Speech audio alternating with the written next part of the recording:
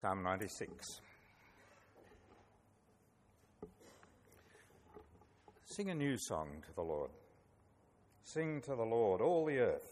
Sing to Yahweh, praise his name. Proclaim his salvation from day to day. Declare his glory among the nations, his wonderful works among all people. For the Lord is great and highly praised. He is feared above all gods. For all the gods of the peoples are idols, but the Lord made the heavens. Splendour and majesty are before him. Strength and beauty are in his sanctuary. Ascribe to the Lord, you families of the people. Ascribe to the Lord glory and strength. Ascribe to Yahweh the glory of his name. Bring an offering and enter his courts. Worship the Lord in the splendour of his holiness, and tremble before him, all the earth. Say among the nations, the Lord reigns. The world is firmly established, it cannot be shaken. He judges the people fairly. Let the heavens be glad and the earth rejoice. Let the seas and everything in them exult. Then all the trees of the forest will shout for joy before the Lord, for he is coming. He is coming to judge the earth. He will judge the world with righteousness and the peoples with his faithfulness. Turning to Revelation chapter 7, where we find John in his vision in heaven before the throne. And if you're looking for good news, just listen up. This is it. After this I looked, and there was a vast multitude from every tribe, people, and language, which no one could number, standing before the throne and before the Lamb. They were robed in white, with palm branches in their hands, and they cried out in a loud voice, "Salvation belongs to our God who is seated on the throne, and to the Lamb." All the angels stood around the throne, the elders and the 4 living creatures, and they fell face down before the throne and worshipped God, saying, Amen. Blessing and glory and wisdom and thanksgiving and honour and power and strength be to our God forever and ever. Amen. Then one of the elders asked me, "Who are these people robed in white? Where did they come from?" I said to him, "Sir, you know." And then he told me, "These are the ones coming out of the great tribulation. They washed their robes and made them white in the blood of the Lamb. For this reason, they are before the throne of God, and they serve him day and night in his sanctuary. The one seated on the throne will shelter them. They will no longer thirst. The sun will no longer strike them, nor will any heat. For the Lamb, who is at the centre of the throne, will shepherd them. He'll guide them to springs of living waters, and God will wipe away every tear from their eyes." This is the word of the Lord. Thanks, Peter. As I said before, this is a mission-focused weekend, so there's no sermon tonight. We're going to talk on mission.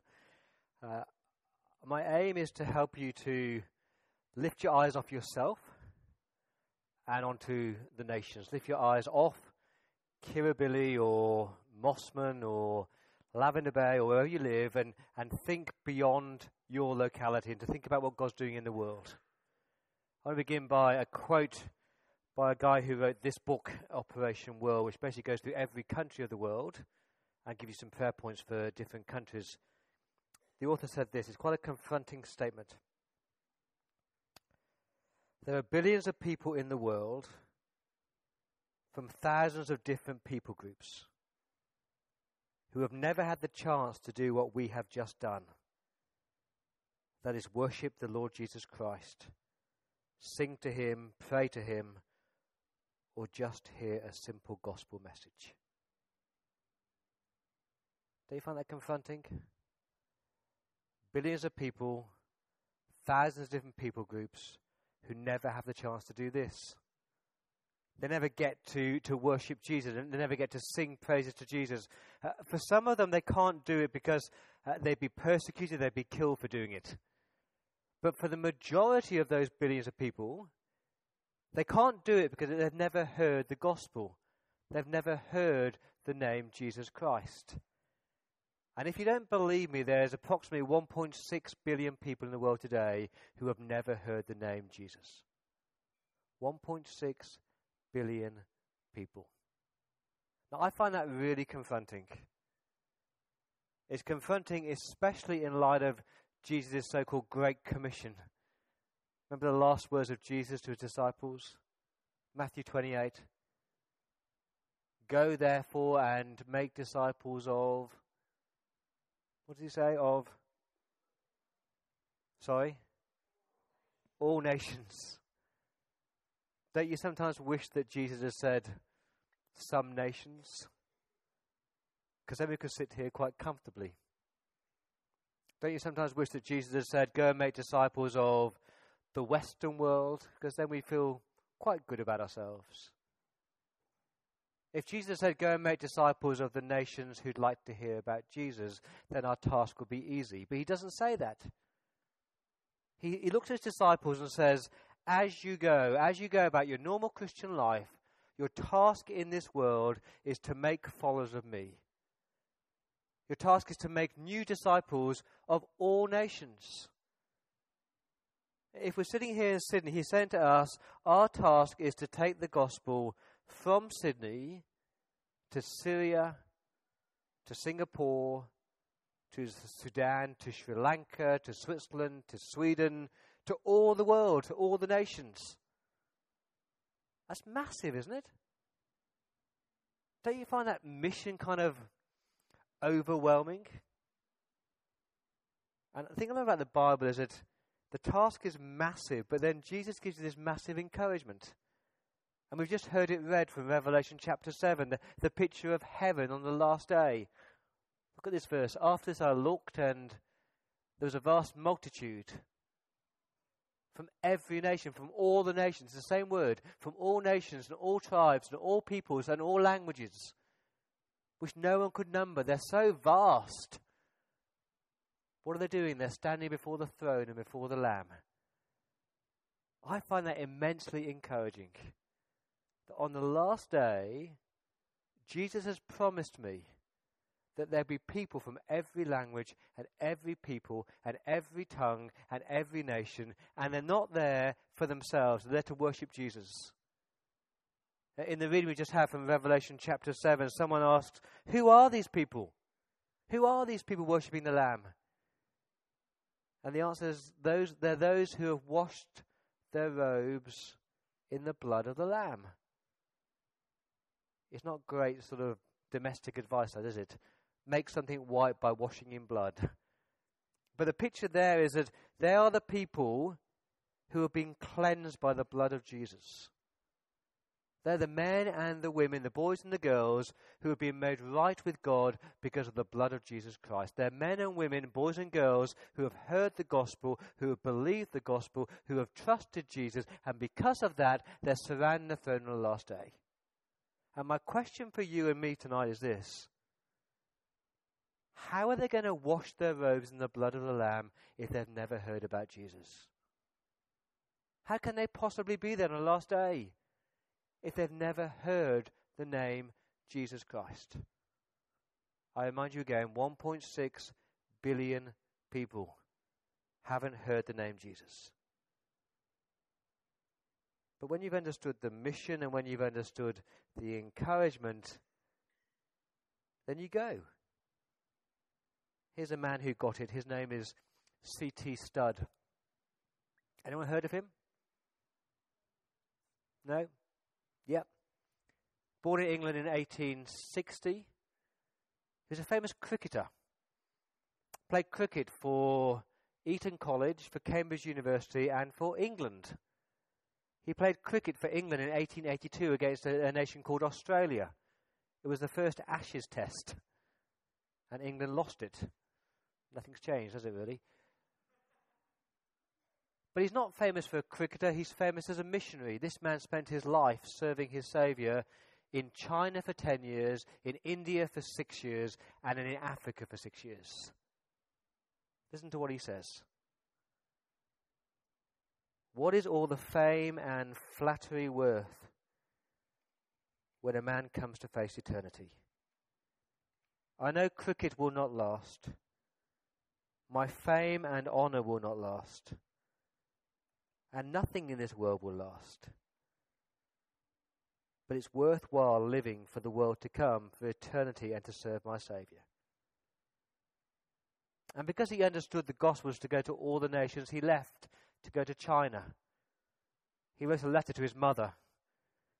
Said this, I'll read one sentence. Mother dear, I pray that God might show you the great privilege to give up a child to be used by God to serve poor sinners who have never even heard the name of Jesus. He spent 10 years in China. He pastored a church in India for 6 years. And then his health failed him. And his doctors encouraged him to go back to England to retire. But instead, this amazing man got on a boat to the Sudan and pioneered gospel work there. See, there's a man who understood the big mission and the big heart of God. Here's a lady who did the same. Do you know her? Elisa Yule. She's a member of this church. She goes to Saturday night church. She spent many, many, many years as a missionary to Nepal with the leprosy mission, working amongst those who are least fortunate. Now, when you think about Nepal, spectacular scenery, beautiful mountains. You see the film Everest? Beautiful, beautiful country. Let me give you some stats on Nepal. 8 million people in Nepal live on less than $1 a day. Almost 50% of under 5s in Nepal are malnourished. Nepal has 80% Buddhists, 10% Hindus, 6% Muslims, and 0.04% Christians. Nepal has 355 unreached people groups. That is people who have never heard the name Jesus Christ. So why would Elisa give up her life here in Sydney to go to live and work among the poor in Nepal? I'll tell you why. She'd caught the vision that all nations get to hear the gospel. And I reckon there'll be people around the throne on the last day worshipping the Lamb because of this lady. Do you know this couple here? Stan and Claire, they're our mission partners as well. They're serving the Lord somewhere in the Middle East. I say somewhere because we can't know where they are because it's too dangerous. They've gone just as normal workers to do their normal everyday job, but to live as a Christian and take opportunities to talk about Jesus. Now let's suppose they're working in Afghanistan. They're not working in Afghanistan, but let's assume that they were. There are 33 million people in Afghanistan, and 99.4% are unevangelized. There are 3 full-time gospel workers for every million people in Afghanistan. That means there's equivalent of like 60 church workers for the whole of Australia. If you were born in Afghanistan, you'd have the chance of hearing the gospel once every 30 years. We need more people like Stan and Claire who are willing to go to the Middle East.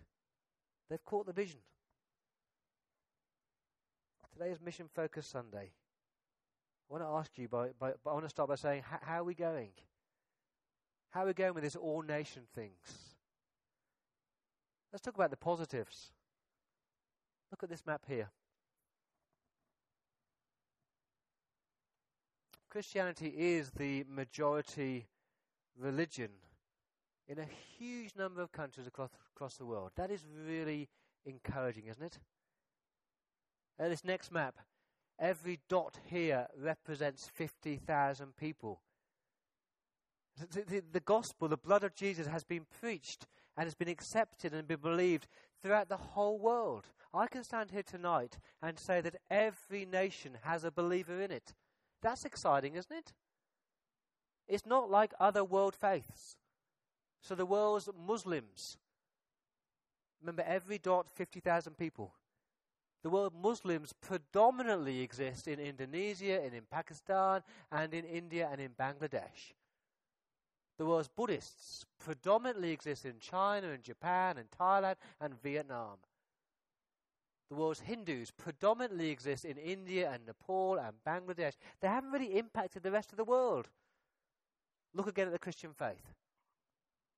Doesn't that excite you? That around the world today there are millions of people worshipping the Lamb. Here's another question for you. What is the fastest growing faith in the world today? It's not Islam. It's evangelical Christianity. By evangelical, I mean people who believe in the uniqueness of Christ. He's the only way for salvation, who believe the inspired word of God. This is the inspired, authoritative word of God, and who believe in mission and evangelism. We are the fastest growing faith in the whole world, and that excites me. Mathematicians say graphs and maps excite me. Look at this one. Where are most of the evangelicals today? They're not in England. They're not in Australia or America. They're in Africa, and they're in Asia, and they're in Latin America. And our brothers and sisters in those nations can teach us a lot about mission. Let me share you 3 stories. The Philippines. The Philippines is the only Asian nation which is predominantly Christian. And the Philippines have a mission strategy. Here it is. They are training up domestic workers, that is, nannies and nurses. And they're training them, and they are educating them, and they're equipping them for evangelism, and they're sending them.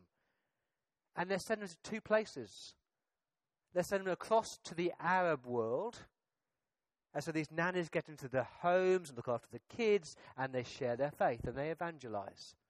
They're sending them to the Arab world, and they're sending them to Australia, because they think that we need to hear the gospel. And so, when you go to a hospital and you get a Filipino nurse, she may well have been trained as a missionary to come here to evangelize you. That excites me. Nigeria have what's called the 50-15 vision, to raise up 50,000 missionaries in the next 15 years to send to the North African Islamic states. Wow. What a vision that is. And China, which is the fastest growing Christian nation today, they have a what's called the 100,000 back to Jerusalem vision, to raise up 100,000 missionaries to take the gospel back to Jerusalem, to evangelize the places where Jesus first walked. As you hear about all these missional activities of the majority world of Asia and Africa and China and Latin America, it puts us to shame, doesn't it? They've got a heart for the nations like we don't anymore. Do you know that 90% of pioneer missionary work happens by indigenous people?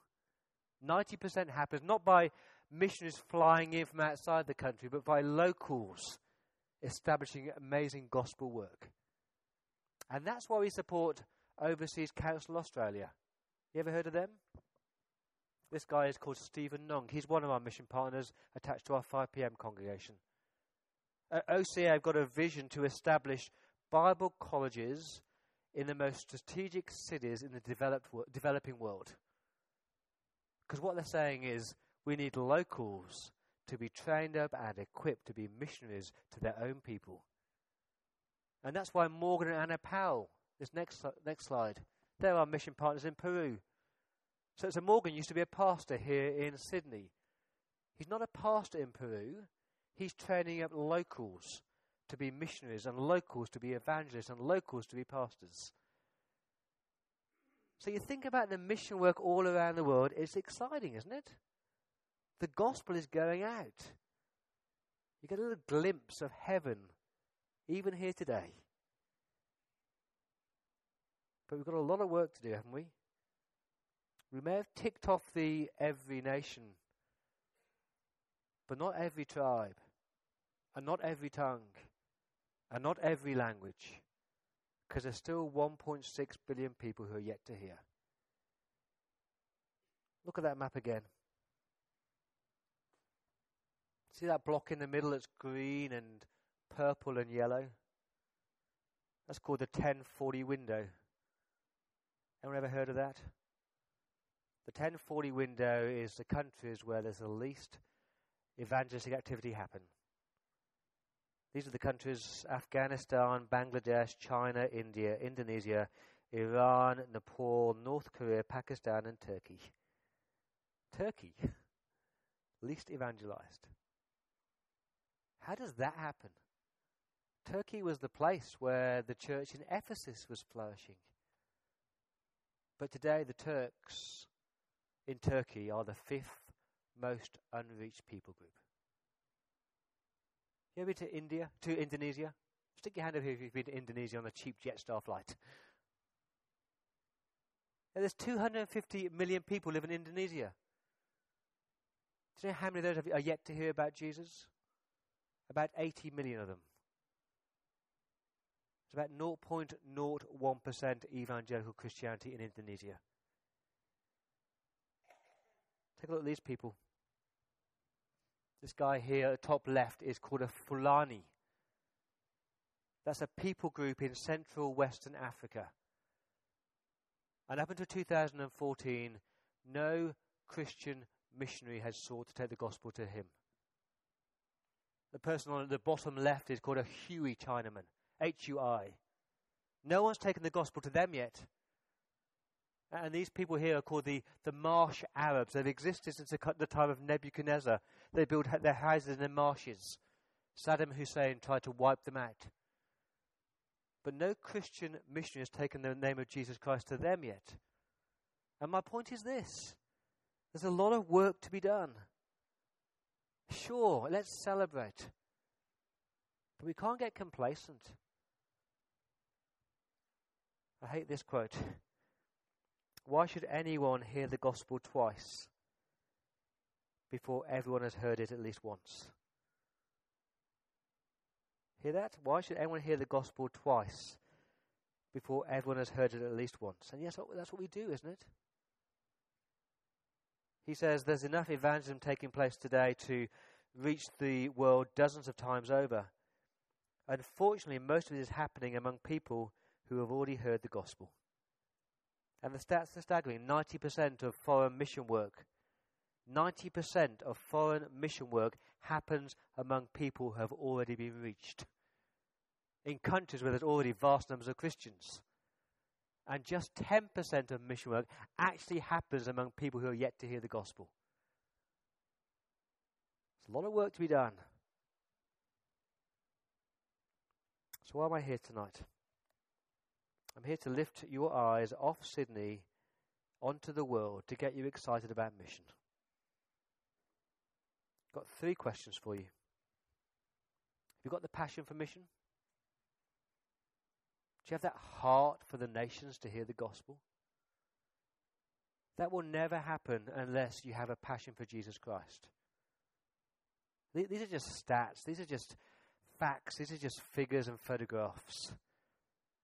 But behind every stat and behind every photograph is a real person who is yet to hear the name Jesus Christ. But when your heart is on fire for Jesus, when you've understood that you have been forgiven because of the blood of Christ, and when you've understood that your Saviour has given you a mission to make disciples of all nations, when you've got a heart for Jesus, you can't but see these photographs and see these stats without being moved, can you? So have you got a passion for the nations? Number 2, are your priorities right? What do you live for? I'm going to read a disturbing quote.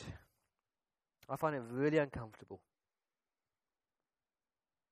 While most middle-class families would not hesitate to spend $400 a month on a car repayment or a mobile phone bill or for internet access, they don't comprehend that they could fully support 7 Indian missionaries or trainers of trainers in Asia with that same number of dollars. The opportunity and challenge for the Western Church is to invest in the equipping of missionary work in India and Africa and the poorest nations of Asia. The opportunity is vast and the needs are critical. The Lord is just waiting for the rich to partner with the poor to make disciples of all nations. I was thinking this week, have we got our priorities right here? Now, where are we sending our mission partners to? Who are we send to work amongst? All around the world, it's the same stat that most people become Christians between the ages of 4 and 18, kids and youth. But how much mission work happens amongst the kids and the youth? Why don't we focus on the next generation and seek to evangelize them? I mean, you don't have to go, because God in His kindness brings them to us, actually. Did you know that 25% of international students here in Australia are from countries where foreign mission work is banned? We can't get into these countries, but 25% of the international students come from those countries, and God brings them to us. And for 1 year or 2 years or 5 years, we get the privilege of them living in this nation. And we can evangelize and we can send them back, sheltered in the blood of Christ. So have you got the passion? Have you got your priorities right? But if you don't want to go, and you don't want to give, you can pray, can't you? Prayer is one thing that everybody in this room can do. C.T. Studd said this: when men work, man works. But when men pray, God works. Do you ever think about praying beyond your patch? Do you ever think about praying for people you've never met? I've been rebuked by my prayerlessness this week. I bought this book about 20 years ago. In the early days as a Christian, I was passionate about world mission. I'd have my Bible, and I'd do my daily Bible reading, and I'd do my daily Operation World page. A page a day, country a day, just read a few facts and then pray for that country. And this book has sat on my shelf for about 10 years, and I haven't prayed for the nations. What happened 10 years ago? Church by the Bridge started 10 years ago. And it's almost like I became so inward-looking. Oh, I'm good at praying for Kirribilli, and I'm good at praying for you guys, and I'm good at praying for Sydney. But it's kind of like I've lost the global vision. And I've been slack at praying for the world. Will you do that? Will you pray for all nations? Buy a copy of this book, go online and get the digital version, get the app that comes into your phone. Now, we have the privilege of sitting here and praying for the gospel work in people among countries that you've never been to and you may never go to, but you can pray. And let's watch God do His work, shall we? So the task is massive. All nations. The promise is so encouraging that there will be people for every tribe, every nation, every language, every people group around the throne on that last day. And guess what? You and I can be part of that.